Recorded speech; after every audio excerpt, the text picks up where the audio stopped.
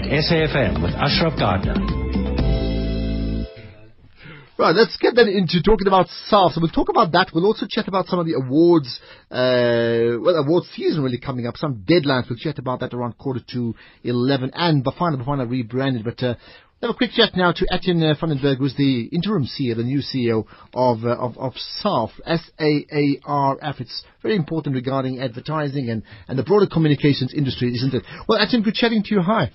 Good morning, Ashraf, and good morning to all the listeners as well. Thank you so much. Right now, you're so important because a few months ago there's this big debate about SAFA on the one hand, the Broadcasting Association, and pullouts and issues around audience ratings that they don't believe, including the SABC, ironically. Where are we at now? Because I think you've got some challenges. Yes. No, we do have challenges. Ashraf, my role, and I just started in December. The facts are on the table. The NAB did pull out of SAFA as an association. In the meantime, there's been a lot of discussion around where we're at, how we take initiatives forward, and also how we fixed all the technical issues on the ground with certain task teams in which all the broadcasters played a big role. And I believe those are fixed now. We actually had a last task team meeting this week. So all is well and on track for this year. So SAFA for this year is business as usual. And then at the end of 2014, the contract with NAB runs out. Okay, so as it stands, what does SAFA really do? Well, SAFA is the body that coordinates, facilitates, and determines all the joint industry media needs for all our stakeholders. These stakeholders are the AMF, the Advertising Media Forum, the Association for Communication and Advertising, Cinema, DMMA, the Marketing Association of South Africa, the NAB, the National Association of Broadcasters, UMSA, Outdoor, and then PDMSA, Print and Digital. So all are members of SAFA. And SAFA is an acronym for what? What does it stand for? The South African Audience Research Foundation. It used to be South African Advertising Research Foundation, but was changed to the South African Okay, so Audience it's all about Research tracking Foundation. down numbers, and that's very important. Yes, it's about that managing the advertising currency for the industry. Now let's just then go back. What has been the issues with the various broadcasters? Ashraf, I wasn't part of all the debates and all of it leading up to it. There's various issues. There were some issues around Nielsen and where some of this data and some of the methodologies went wrong, which was fixed in the meantime. There was also an audit done. The latest audit that came out was on radio. So there is various issues. Some of them might be political issues, and other are more realistic. But the reality is, if people like, say, the SABC and ETV believes that they don't need to be part of SAFA because they have issues with the numbers, right? And they then give notice to pull up, which they have, right? Yes, so in a year's time they'll go. Yeah.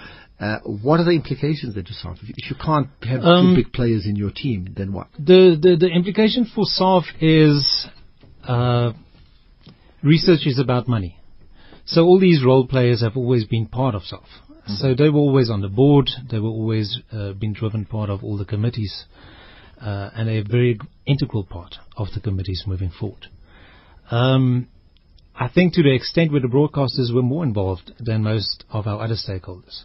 So it is tougher to get the marketers around the table and some of, let's say, the lesser players. But then again, the broadcasters did fund the biggest section of SAFA. So, I mean, therefore, what I'm saying is they've given notice.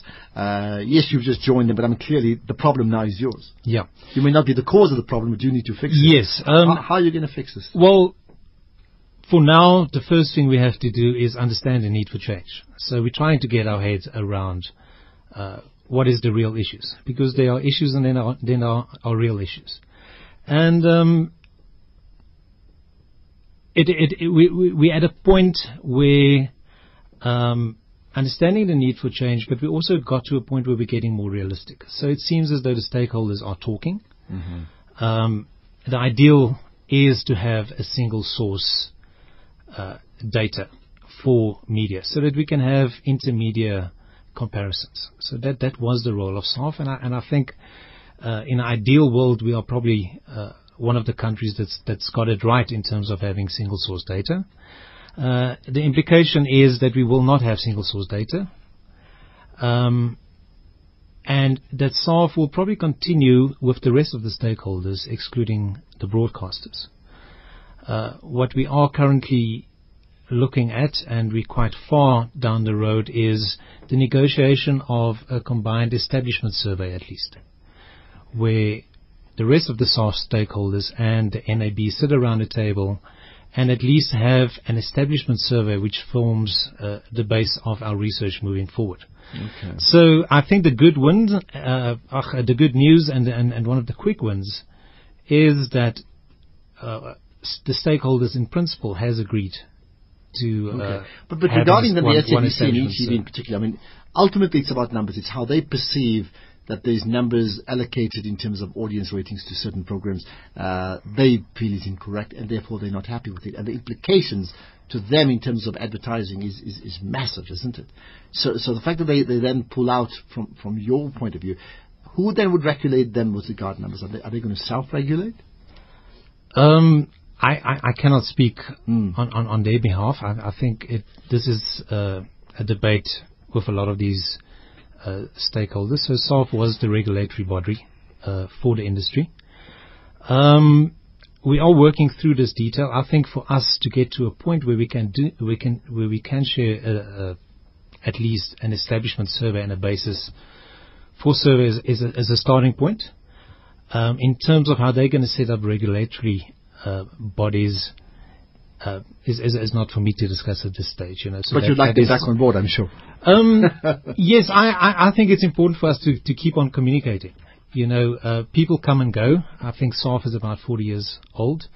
But I also believe that drastic action like which we just had is a catalyst for change, So it does allow us to move forward. I think it's Carl Jung that said, the good always gets in the way of the better. I do think we do need a shake-up as well. So this is an ideal opportunity for that shake-up, hopefully not to the detriment of the industry. What's the one thing you'd like to shake up personally, now that you're in charge? For me, there's two things. You cannot ask people to come back if you do not have a value proposition that they value. So the strategic positioning and creating that value proposition that is representative and valued in the industry. I'm not sure everyone understands the implications of not having a single body where people can sit and talk. So that's the one thing, and then obviously operationally getting through this year, but also moving forward. There's a lot of changes in terms of the digital space and new role players coming in. So yes, we are going against the trend. The general trend with media is convergence of different media types, and you would assume that people would want to converge data in the same way. But then there's also other views, and okay. It's fascinating. It's daunting as well. Yeah. You're going to have a fascinating year, and I'm sure we'll talk lots more in the future as well. Atsin van der Berg, thanks so much for your time. Thank you so much. The CEO, the new CEO of SAFA, just 1 month into the job, starts during the holiday season. What sort of a person does that? But anyway, that's how you get ahead, I suppose. From an NAB point of view, they just refused to talk for the last few months, which is a huge pity, because I think we certainly like to get them on board in terms of what their thoughts are regarding some of the changes and the resignations that in fact have taken place. But thanks for your time, most appreciated.